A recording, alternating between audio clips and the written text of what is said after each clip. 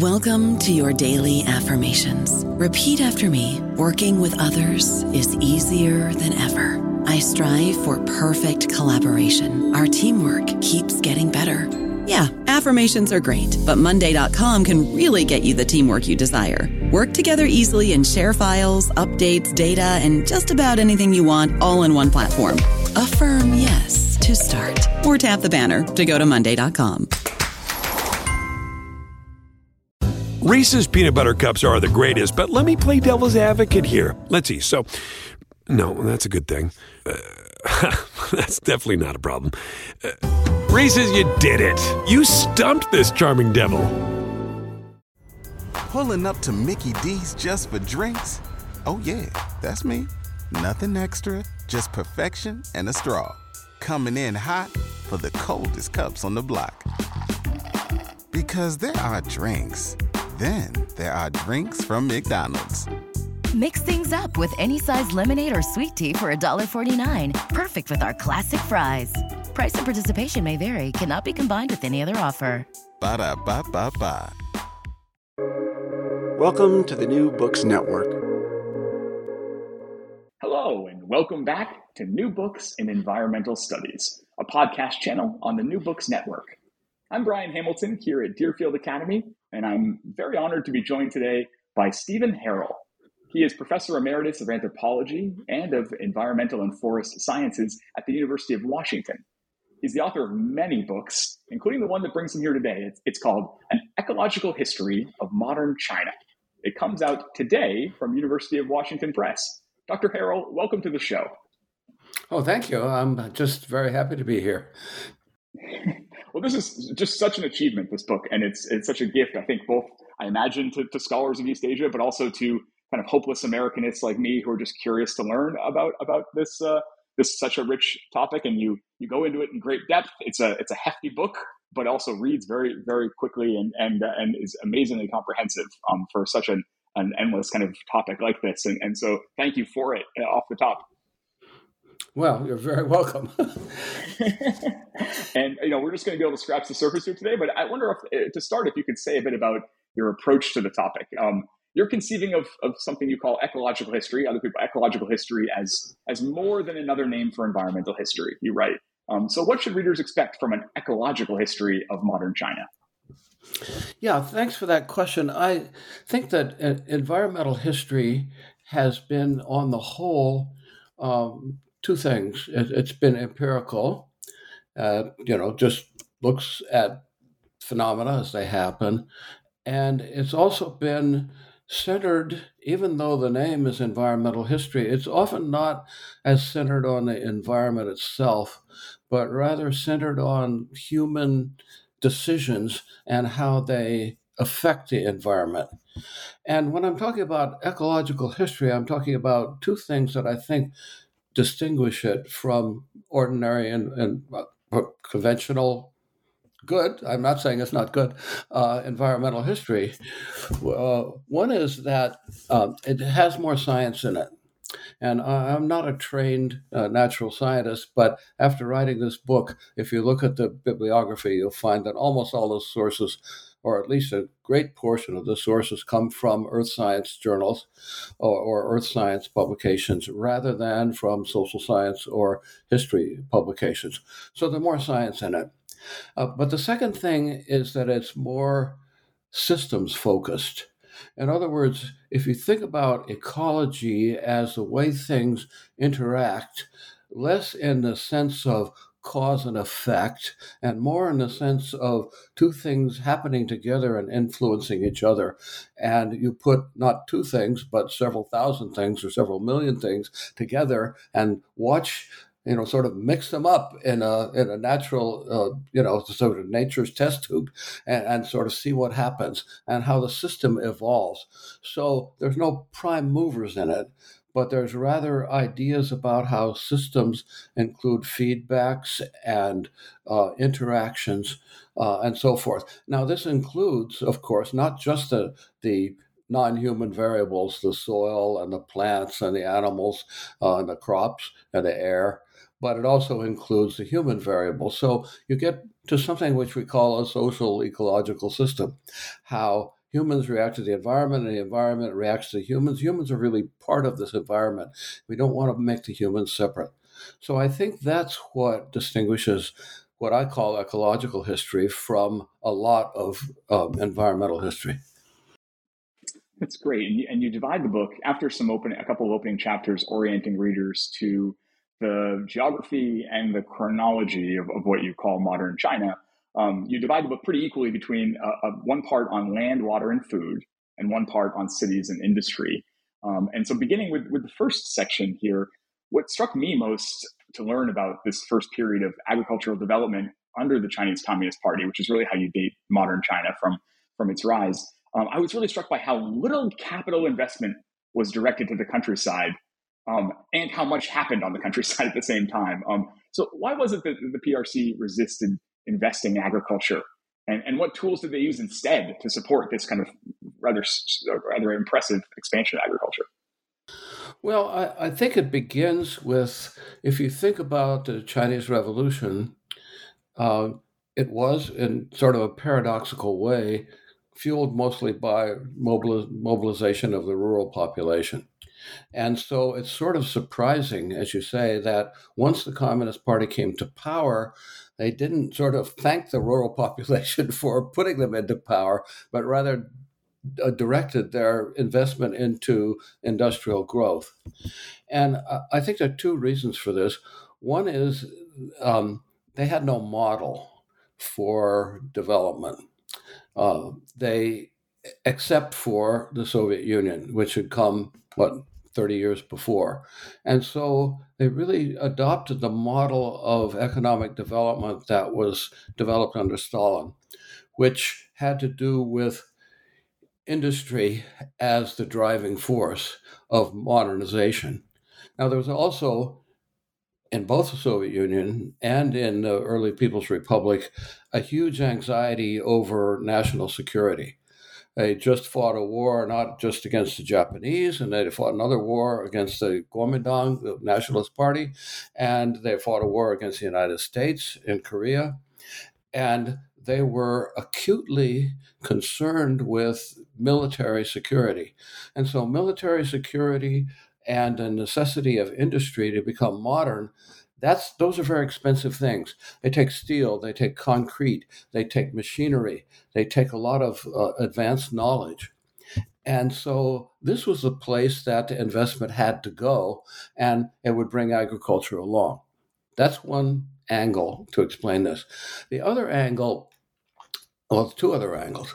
One is that they thought that the reason for the poverty of the Chinese countryside had to do with exploitation. You had a landlord class, I call it a feudal landlord class, that was taking any surplus, and it was tiny surplus, from the peasantry, and using that in consumption, not even in capital investment, but in consumption.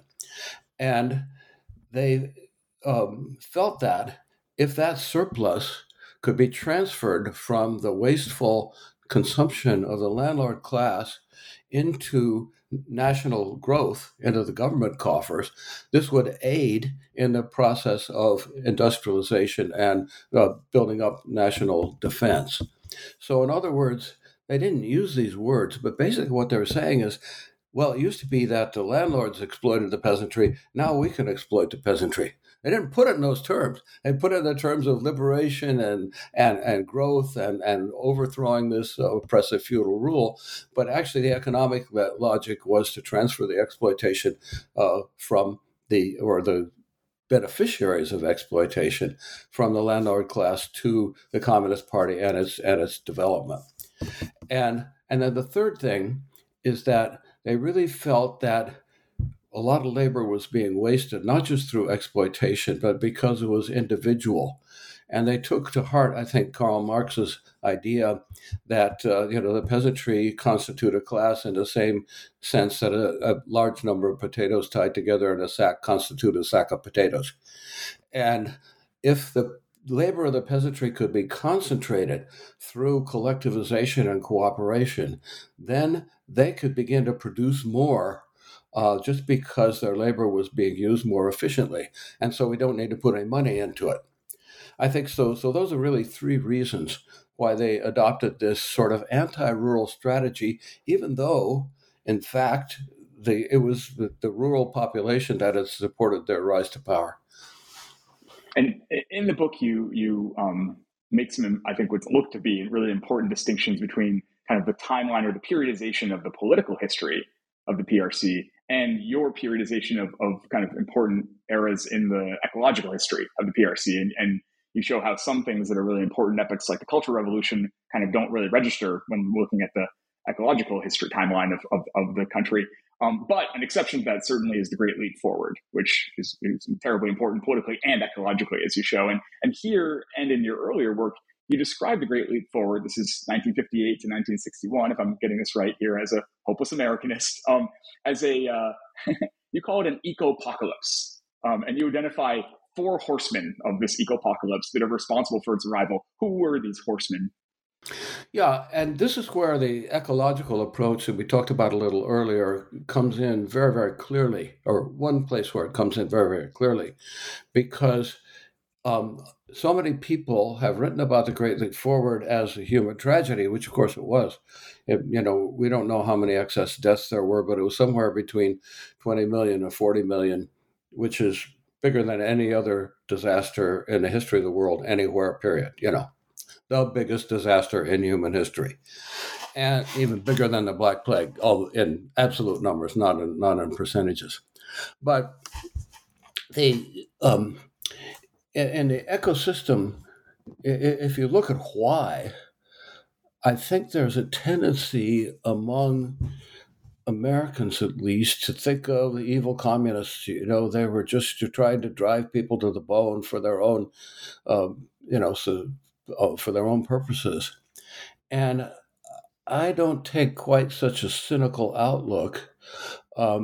I think the problem with the Great Leap Forward was that the communists ignored this ecosystem framework.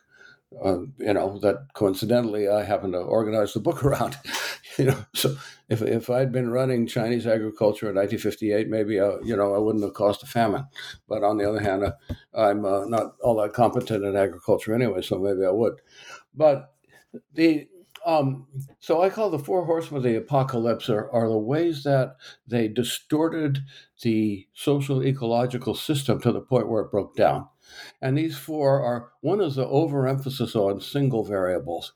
There's a dictum in some kinds of system ecology that if you maximize one thing in a system to too great an extent, then the whole system is going to break down.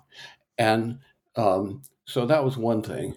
For example, if you think about, there's a campaign to deep plow and close plant.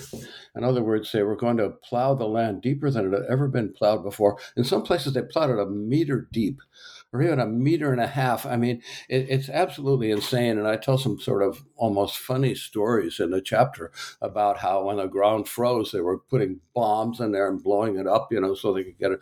And it's goofy stuff. But the point is, when you say, okay, we need to activate more of the nutrients in the lower horizons of the soil, which might have worked if you're talking about plowing maybe 10 inches deep instead of 6 inches deep. But when you go down 3 feet, it's an absurd emphasis on this one variable of maximizing the amount of soil nutrients you can get over the lower horizons of the soil. So there's overemphasis on single variables. The other one is steel production. We're going to produce as much steel as we possibly can. Of course, this comes in the latter part of the book, but it's part of the same story. And so they mobilized everybody to make steel. School teachers are out there building little 3 cubic foot blast furnaces and out there, during their school off hours, carting in iron ore and smelting it and so forth, because they had to make so much steel. Well, it's overemphasis on steel, and it was wasteful, or overemphasis on something like deep plowing, but it neglected other things. The other thing is I talk about cross-scale mismatches. That's to say that something that looks good, as for example, at a national scale, may not actually work out very well at a local scale. A third thing is what I call top-down panaceas. It's a concept I take from the great political ecological thinker Eleanor Ostrom. She was the Nobel Prize winner in economics. Only woman, I think, so far to get that one. More women have gotten the Nobel Prize in physics, chemistry, so forth than have in economics. But anyway, Ostrom talks about top-down panaceas, where you start something from the top and you say, well, look, we're going to apply this situation everywhere. So there's this curious thing, and the Great Leap Forward was that the Soviet Union, in order to open up the steppes of Central Asia to cultivation, they invented something called a two-wheel, two-blade plow. And it worked really well in these desert or steppe, semi-desert environments in Central Asia. And so Mao decided, actually earlier than the Great Leap Forward, this would be a great thing, but they didn't have enough steel to make them. But during the Great Leap Forward, they made millions of these plows. Well, they don't work in a rice paddy. They get stuck in the mud. And it took two animals. They were so heavy, it took two animals to plow them. Well, Chinese peasants have been plowing with one ox or one water buffalo, for hundreds of years. Well, they put two on there, they can't turn it around in a narrow field. They get stuck in the mud. And so something that may work in one place doesn't work in another place, but they're going to apply it everywhere. And then the final of the four horsemen is the ignorance of system feedbacks. In other words, when you see that something isn't working, there's a feedback. In other words, certain kinds of irrigation, you're going to irrigate more land. Well, this is fine, but if you don't build drainage, then over irrigation, especially when you get a storm, it leads to flooding. And if you don't build drainage, it leads to what they call waterlogging. The water just stays in the field forever. And there's a feedback that should tell you there's too much water in the field. You don't keep irrigating, but you ignore that. You just push the policy harder. And you push the policy harder, and it leads to system collapse. So I hope that's not too complicated a explanation of how the Great Leap Forward worked in the social ecological system sense. No, it's very, very helpful. And the way you described the Great Famine earlier, there's just so many moments in this book which reads as a very level-headed analysis that jump off the page as seeming like hyperbole, but then of course they're not. And that's just kind of how an Americanist reads the history of modern China. But for instance, you argue that in the past 20 years, when you look at this countryside, we have witnessed what amounts to, quote, perhaps the most profound change in the East Asian countryside since the first foragers settled down 10 millennia ago. And I read that, I'm like, well, come on now. in my lifetime, this has happened. It's striking. And then, of course, you flesh it out. So what confluence of factors have precipitated such an epic transformation? Well, the reason I think it's a bigger transformation, than, wheat replacing millet 4,000 years ago, or a bigger transformation than a collectivization, which happened in the 1950s, or a bigger transformation than a decollectivization. It's even a bigger transformation than the big effort to use chemical fertilizers, which started in the 1970s. And the reason why I say that is because despite all of the social changes until around 2000, most of Chinese agricultural work was done in small fields with human and animal labor. And even, trying to emulate the Soviet Union in the earlier years of the People's Republic, they didn't have enough tractors. So there's still, one guy walking behind a water buffalo plowing a field. When it was collectivized, then, the production team, the collective, assigned a certain number of people to plow while somebody else, did some other task. But it was still the same sort of technology, and with some input of chemicals. But since 2000, the idea has been there's not going to be so many people farming as there were. With this since 2000, I mean, it really starts in the late 1980s. But there was a agricultural labor surplus. But now the whole Chinese countryside is being transformed from something that's worked by individual labor with animals or small machines to something that's been worked in big fields with small numbers of people working with big machines, a lot of chemical inputs, and people are not consuming what they produce anymore.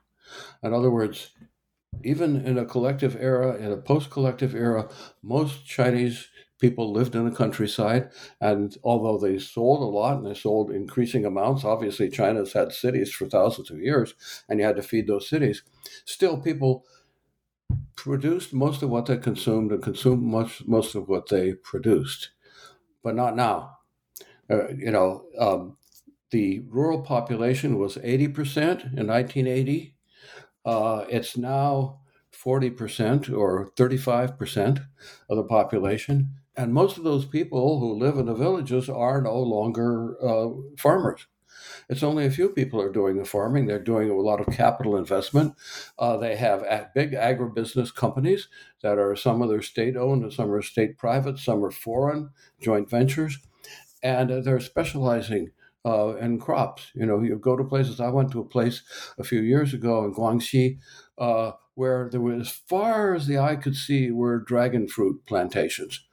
Now, it doesn't take very many people to do that. The people living in the village are not doing that anymore. They're selling e-commerce, or they move to the cities, or they're running a shop or a restaurant or something like that. So you no longer have an agrarian population. You no longer have food and other crops that are produced by small amounts of machinery and large amounts of labor. It's flipped the other way around. And then the system itself, the actual landscape, is transformed from tiny farms into big farms. And the big farms, of course, are amenable to these kinds of mechanical and chemical and commercial inputs. So it's a sea change, pure and simple, and much bigger than any change that happened before that at any time in history.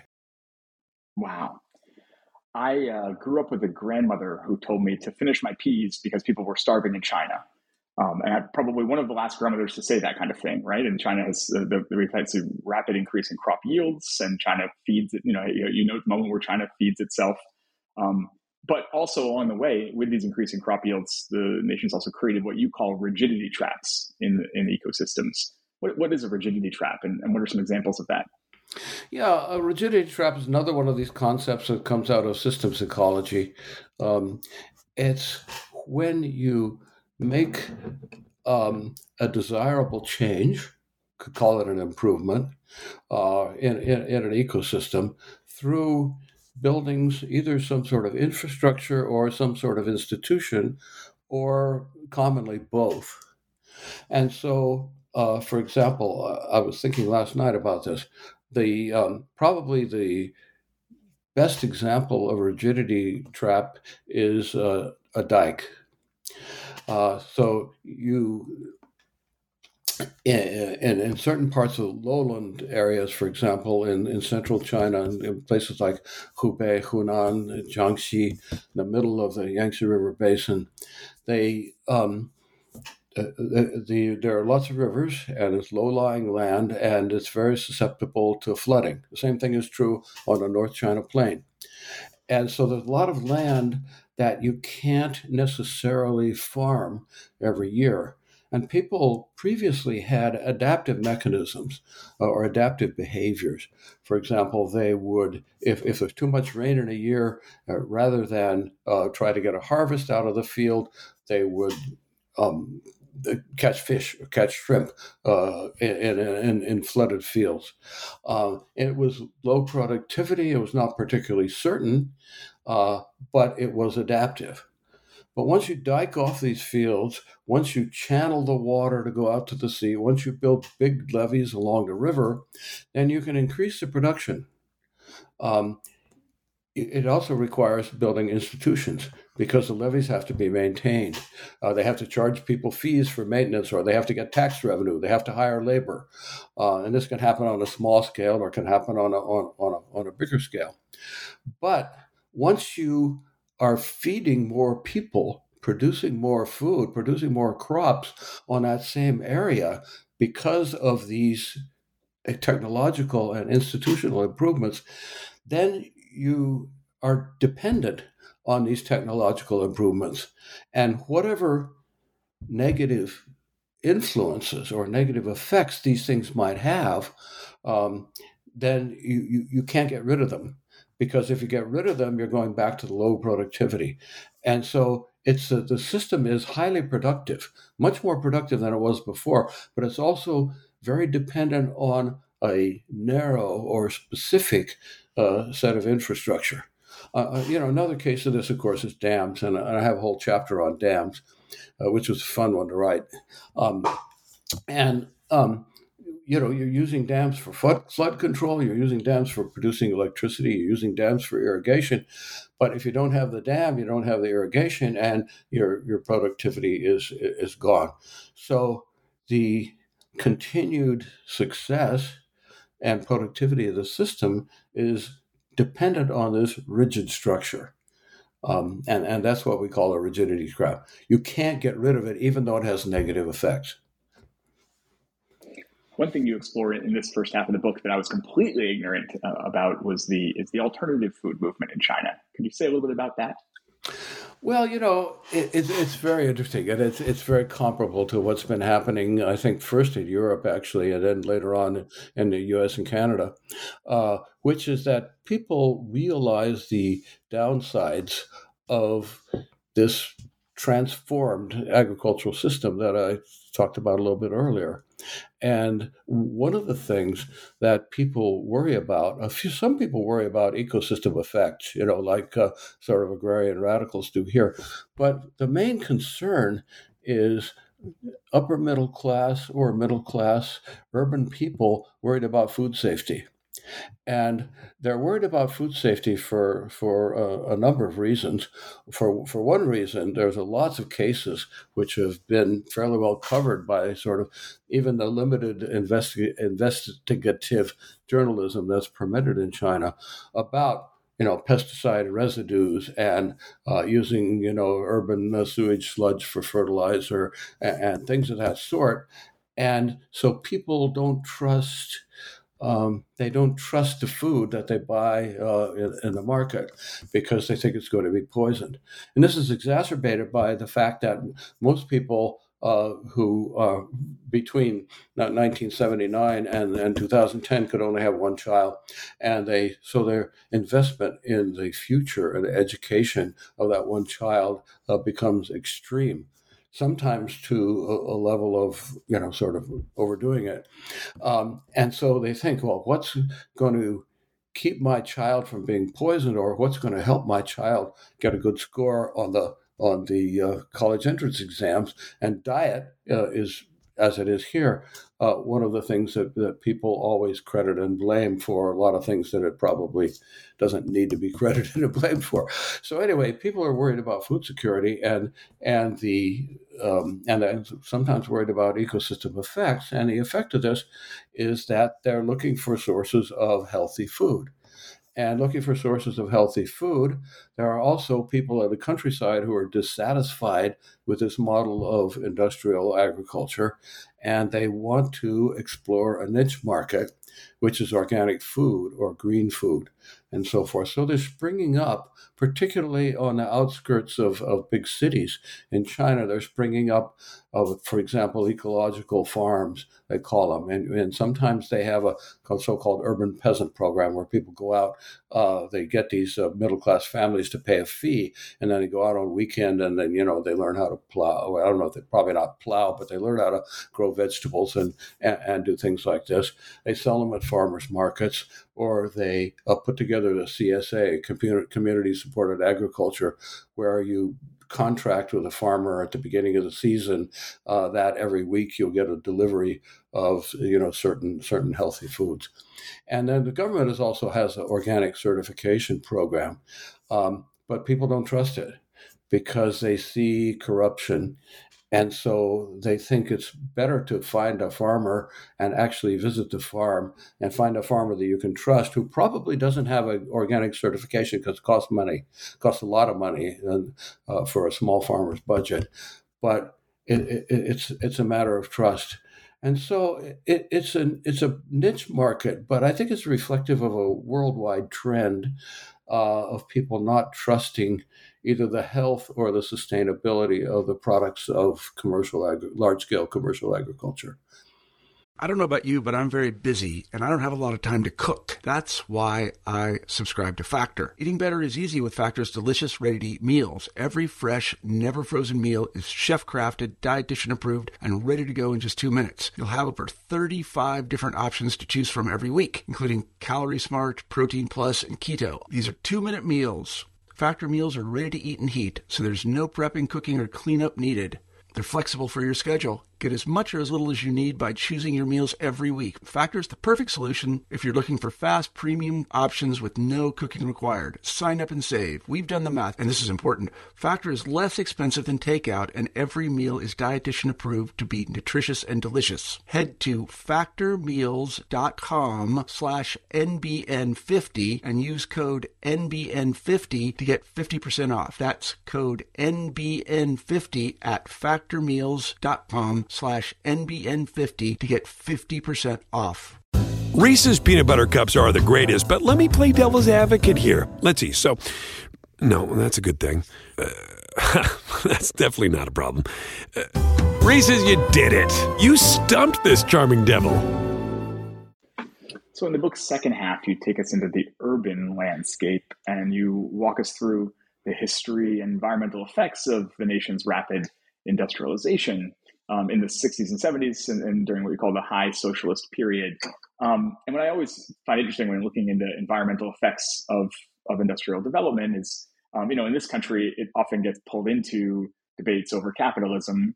And it's always interesting to try to disentangle or to wonder if you can disentangle, capitalism from industrialization when, of course, we have a corollary over, in China and in the Soviet Union of industrialization in a different political economy. So how much did China's state socialism matter to the story of industrialization? Or is it a kind of a global story of industrialization where political economy kind of takes a back seat? I go into this at the conclusion of the book, and this is probably the most controversial thing that I say in the book is how much did it matter? Not much. That industrialization and development, and I have a whole chapter about development, sort of built around Deng Xiaoping's saying in late 1970s, where he said, 发展才是硬道理. That development is the only solid truth. In other words, whatever methods we adopt, our goal is development. And it's implicitly the same as the goals of capitalist development in other countries, even though we're using different methods. And so if you actually look at the effects of early industrialization, and there was some industrialization, obviously, in China going back to the 1880s. But, large-scale industrialization wasn't really pulled off countrywide until the communists took over. And if you look at those, the environmental effects, you look at the air pollution, you look at the water pollution, you look at the soil contamination, you look at the environmental health consequences for workers and for people living near or downwind polluting factories and so forth. And you look at the attempts to mitigate this on the part of either corporations or governments, it's all the same. It's horribly dirty. It's horribly unhealthy. It's horribly polluting. And you can go to Pittsburgh in the early, if to take an Americanist view of it, you could look at Pittsburgh in the early 20th century, or you could look at L.A. in the 1950s, or you could look at any of the early centers of industrialization, the dark satanic mills that William Blake wrote about in England in the early 19th century. And you transfer that to China in the mid 20th century, and you don't see anything different. And so this is, as I say at the beginning of the book, you have the capitalists saying one thing, and you have the communists saying another thing, and you get into this political approach, which says that one is different from the other. This is a war somehow. And it was a war, for example, in Vietnam and in Cuba and other places. But they're really not having any different effects. And eventually it starts to get cleaned up. And it happens here. I grew up in LA in the 1950s, and the air was horrible. Now it's less horrible, way less horrible. It's still kind of horrible. But and the same thing's happened in Beijing. Beijing in the 2013, 2014, it was the air apocalypse because the air was in the purple and the brown, according to our pages that we all check now that there's Canadian wildfires, and it was there all the time. Now they cleaned it up, and the same thing is true with the deforestation. We had China was probably already deforested down to the point of about 12% forest coverage in 1950. And that went down again in the Great Leap Forward because they're cutting down all these forests to fuel the steel production and other kinds of industrialization. And then later on, they were cutting again in order to expand the grain acreage. But now we've doubled the forest cover in China. It's up to 23%. So there are quite a few areas where there's not only early industrialization causes horrible pollution, and of course disruption of populations. People get moved for dams, people get moved for factories and other things, to a sort of a partial mitigation or partial remediation. And you see the same trajectory going on, whether it's capitalist or communist. So I think that if we think about development and industrialization, or even you could use a M word, could say modernization, the material arc, the environmental arc of this seems to happen more or less the same everywhere, no matter what kind of social political system you have. Well, on that arc, and you mentioned this, we start to see things getting cleaned up. You dated to around maybe by 2010 or so, we hear CCP authorities speaking of ecological civilization and eco-developmental policies, and not just development is the only solid truth, but the kind of development and what it's going to look like in green development. And so is this just, again, it's just, countries get rich and they start to talk like this? Or why was it then? And what do they mean by it in China? Well, it's a complicated thing because public discourse in China is, as the great historian of the Chinese Revolution, Zhou Eshrich, who taught at UC San Diego for a long time, he talked about the sort of I forget exactly what the phrase is, but it's the transparent falsity of the communist narrative, and he was a leftist. Right. I mean, this is not some sort of, right wing cold warrior. And so you have to speak as if China is a socialist country because it's officially a socialist country. And so when you deal with historical trends, you have to deal with them in this overall teleology that Karl Marx and his followers developed, and of course he wasn't the first one, about, we went from feudalism to capitalism, and then we go to socialism and communism, and this is the end goal. But people are at the same time are sincerely and realistically worried that this, whatever progress we're making, or whatever teleology we use, is going to be halted or severely hampered by the environmental negative externalities. And so the idea is how do we talk about this historical progression and incorporate something that Marx and his followers in the Soviet Union and an early part of the People's Republic didn't consider, which was that the environmental effects, that the strains on the ecosystem, the kind of the smaller versions or lighter versions of these four horsemen are going to retard this progress. Well, there must be a stage that comes after the stage of heavy industrialization and pollution. And so these theoreticians, some of whom were academics and others of whom were high-ranking bureaucrats in the Ministry of Environmental Protection, which is now called the Ministry of Ecology and Environment, since 2017, I think. That they said, okay, we got to fit a sort of a post-industrial, ecologically conscious, harm mitigating stage into this historical progression of stages. And so they come up with the idea, well, when you had feudalism, you had an agrarian civilization. Like we talked about, most of the people living in the countryside and working on the land and consuming most of what they produced, producing most of what they consumed. And then you get capitalism and early socialism, you get an industrial civilization, you get urbanization, you get all these things, and then the negative part that comes along, of course, is environmental degradation. But now we're moving into what would, in I think most of our English language, journalism and public discourse, be called post-industrial civilization.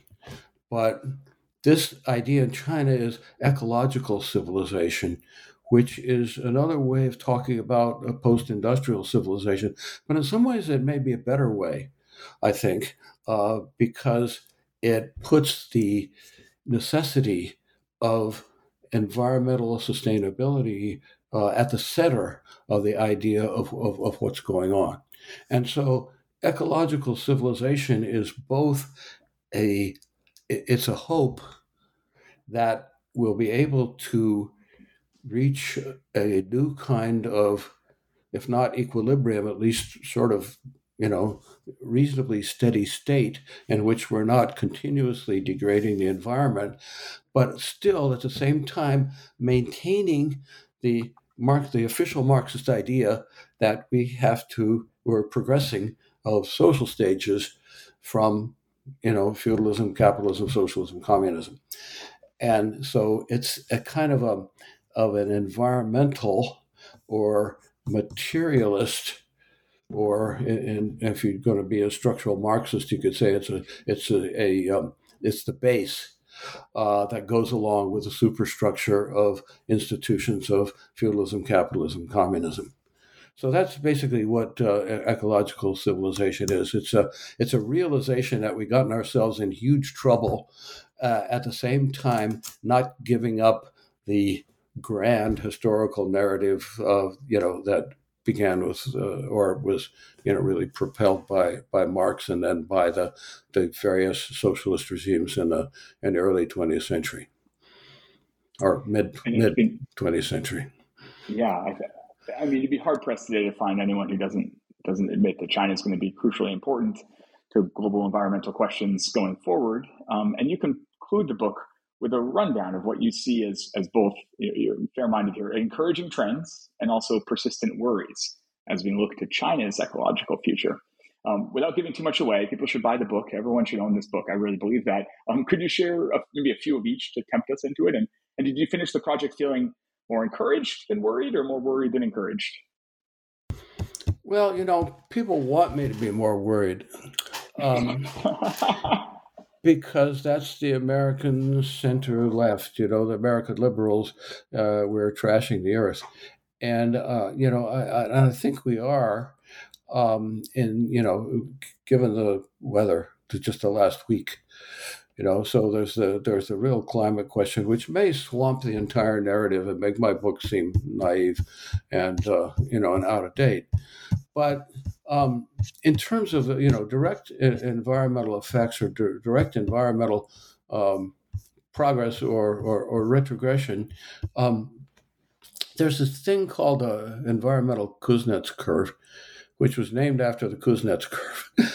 It's without going into the original. It comes from Simon Kuznets, the Harvard economist, who talked about inequality and economic growth.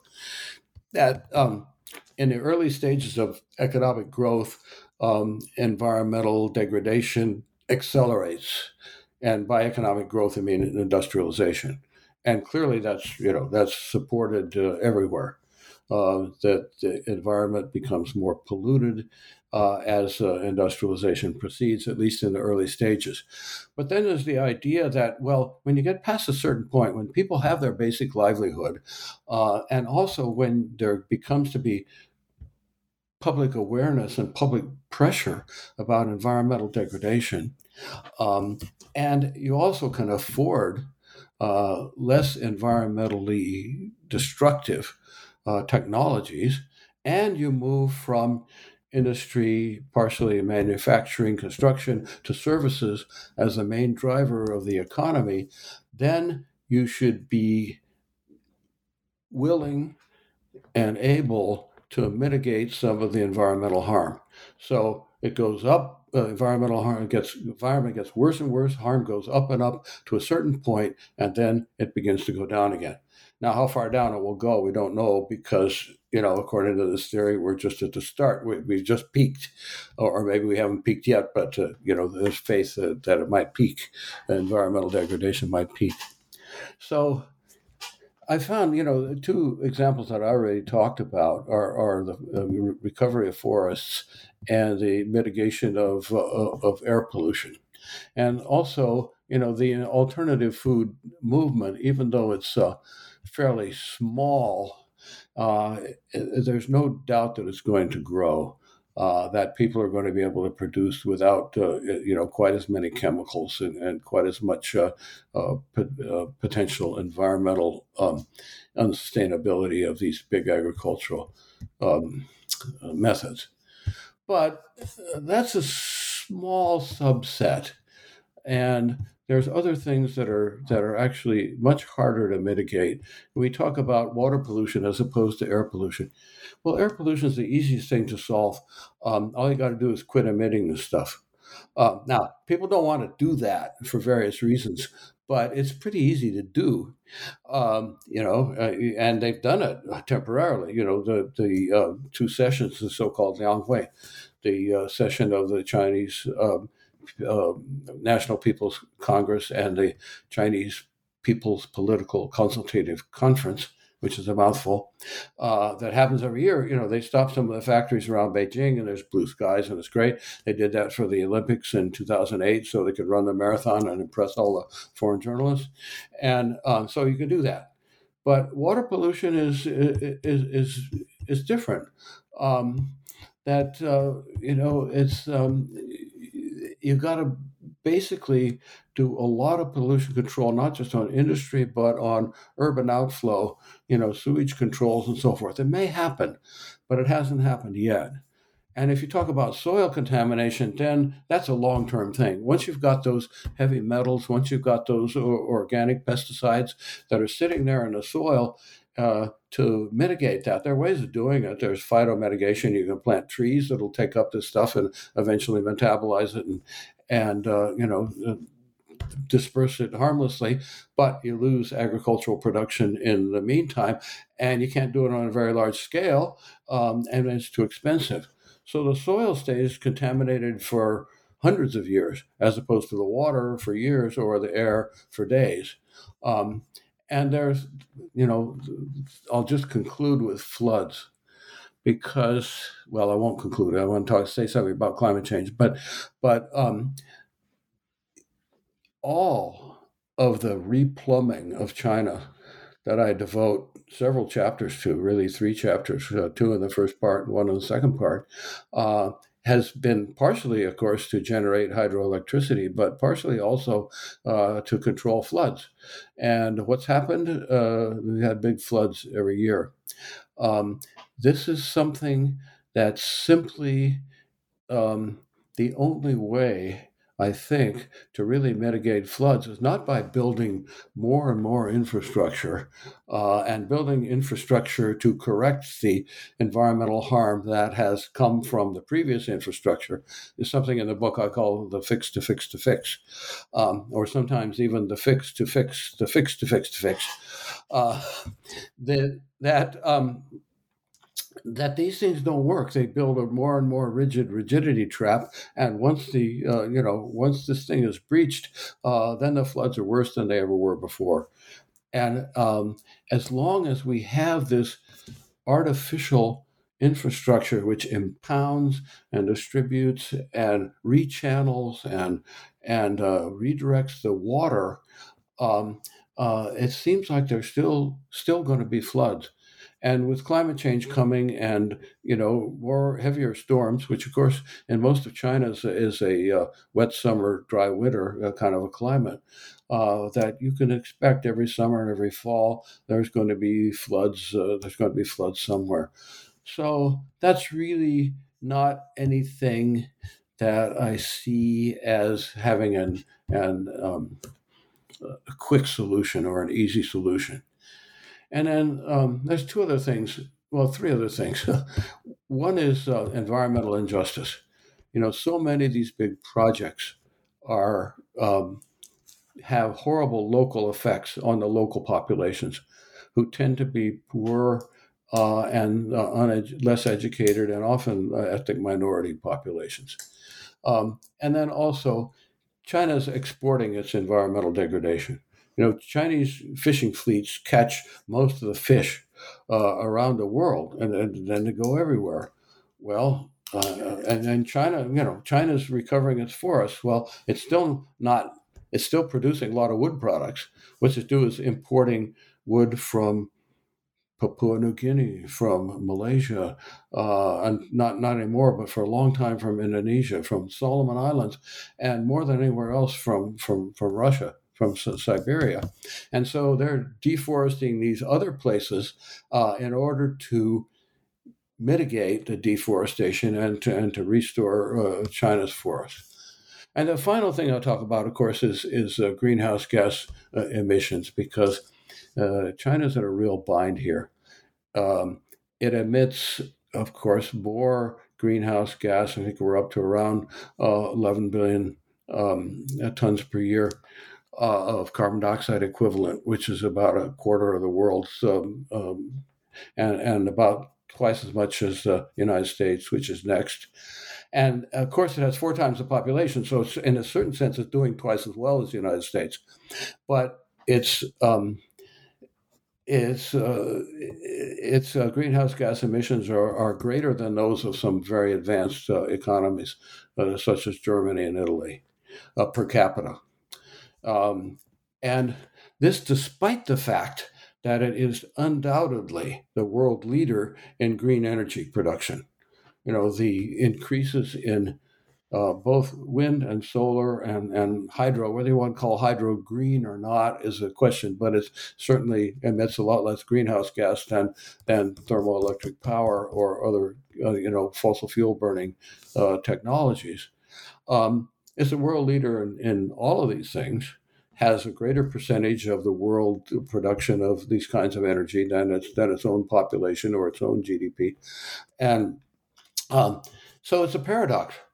At least until this year, it's been growing so fast that even though a lesser and lesser percentage of their energy is generated by fossil fuels, they're still using a greater absolute amount of fossil fuels and making and continue to have an increasing contribution to global warming. And and I think this is another aspect of China exporting its environmental harm, because, of course, the greenhouse gases go into, they affect people in Massachusetts, people in Washington, people in Paraguay, and people in Solomon Islands, as much as they affect people in China. So I think, half full or half empty. It's probably 3/4 empty or 2/3 empty. I mean, I'm being facetious about the numbers, but it is a world leader in trying to do things about this. So I guess that's kind of my conclusion about the optimistic or pessimistic. Thank you. And this book, as I've said, is such an achievement and such a gift to readers that if there's ever a time to rest on your laurels, it is now. But I have to ask, do you have any current or future projects you're ready to give listeners a preview of? Yeah, of course, I'm not quite 76 yet, so I still got a lot of projects. I have a memoir of a school that we helped start in the mountains in southwest China that is drafted, and it's a very different book from this. It's all very personal. It's all very local.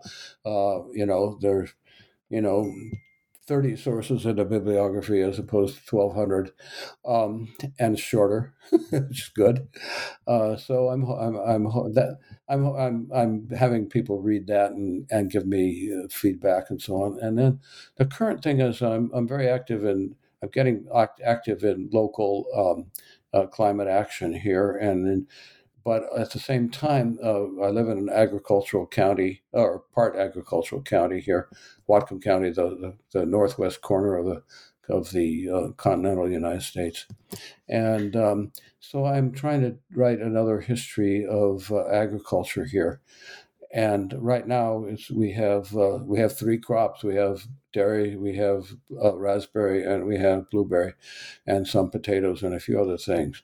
And so this is an incredibly concentrated and specialized form of agriculture. Well, how did we get here from 1950 when there was several thousand small farms where they had a few cows and they had a few chickens, and they grew beans and they grew peas and they grew, all sorts of different stuff. And so how did this process work?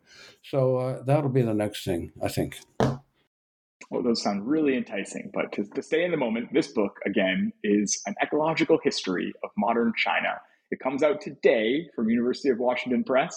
Its author is, and my guest has been, Stevan Harrell. Steve, thank you so much for your time and for this book.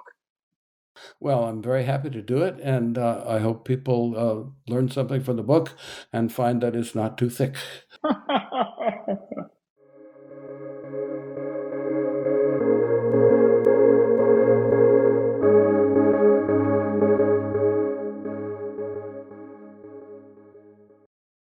With Lucky Land Slots, you can get lucky just about anywhere. Dearly beloved, we are gathered here today to... Has anyone seen the bride and groom? Sorry, we're here. We were getting lucky in the limo and we lost track of time. No, Lucky Land Casino, with cash prizes that add up quicker than a guest registry. In that case, I pronounce you lucky. Play for free at LuckyLandSlots.com. Daily bonuses are waiting. No purchase necessary. Void where prohibited by law. 18+. Terms and conditions apply. See website for details.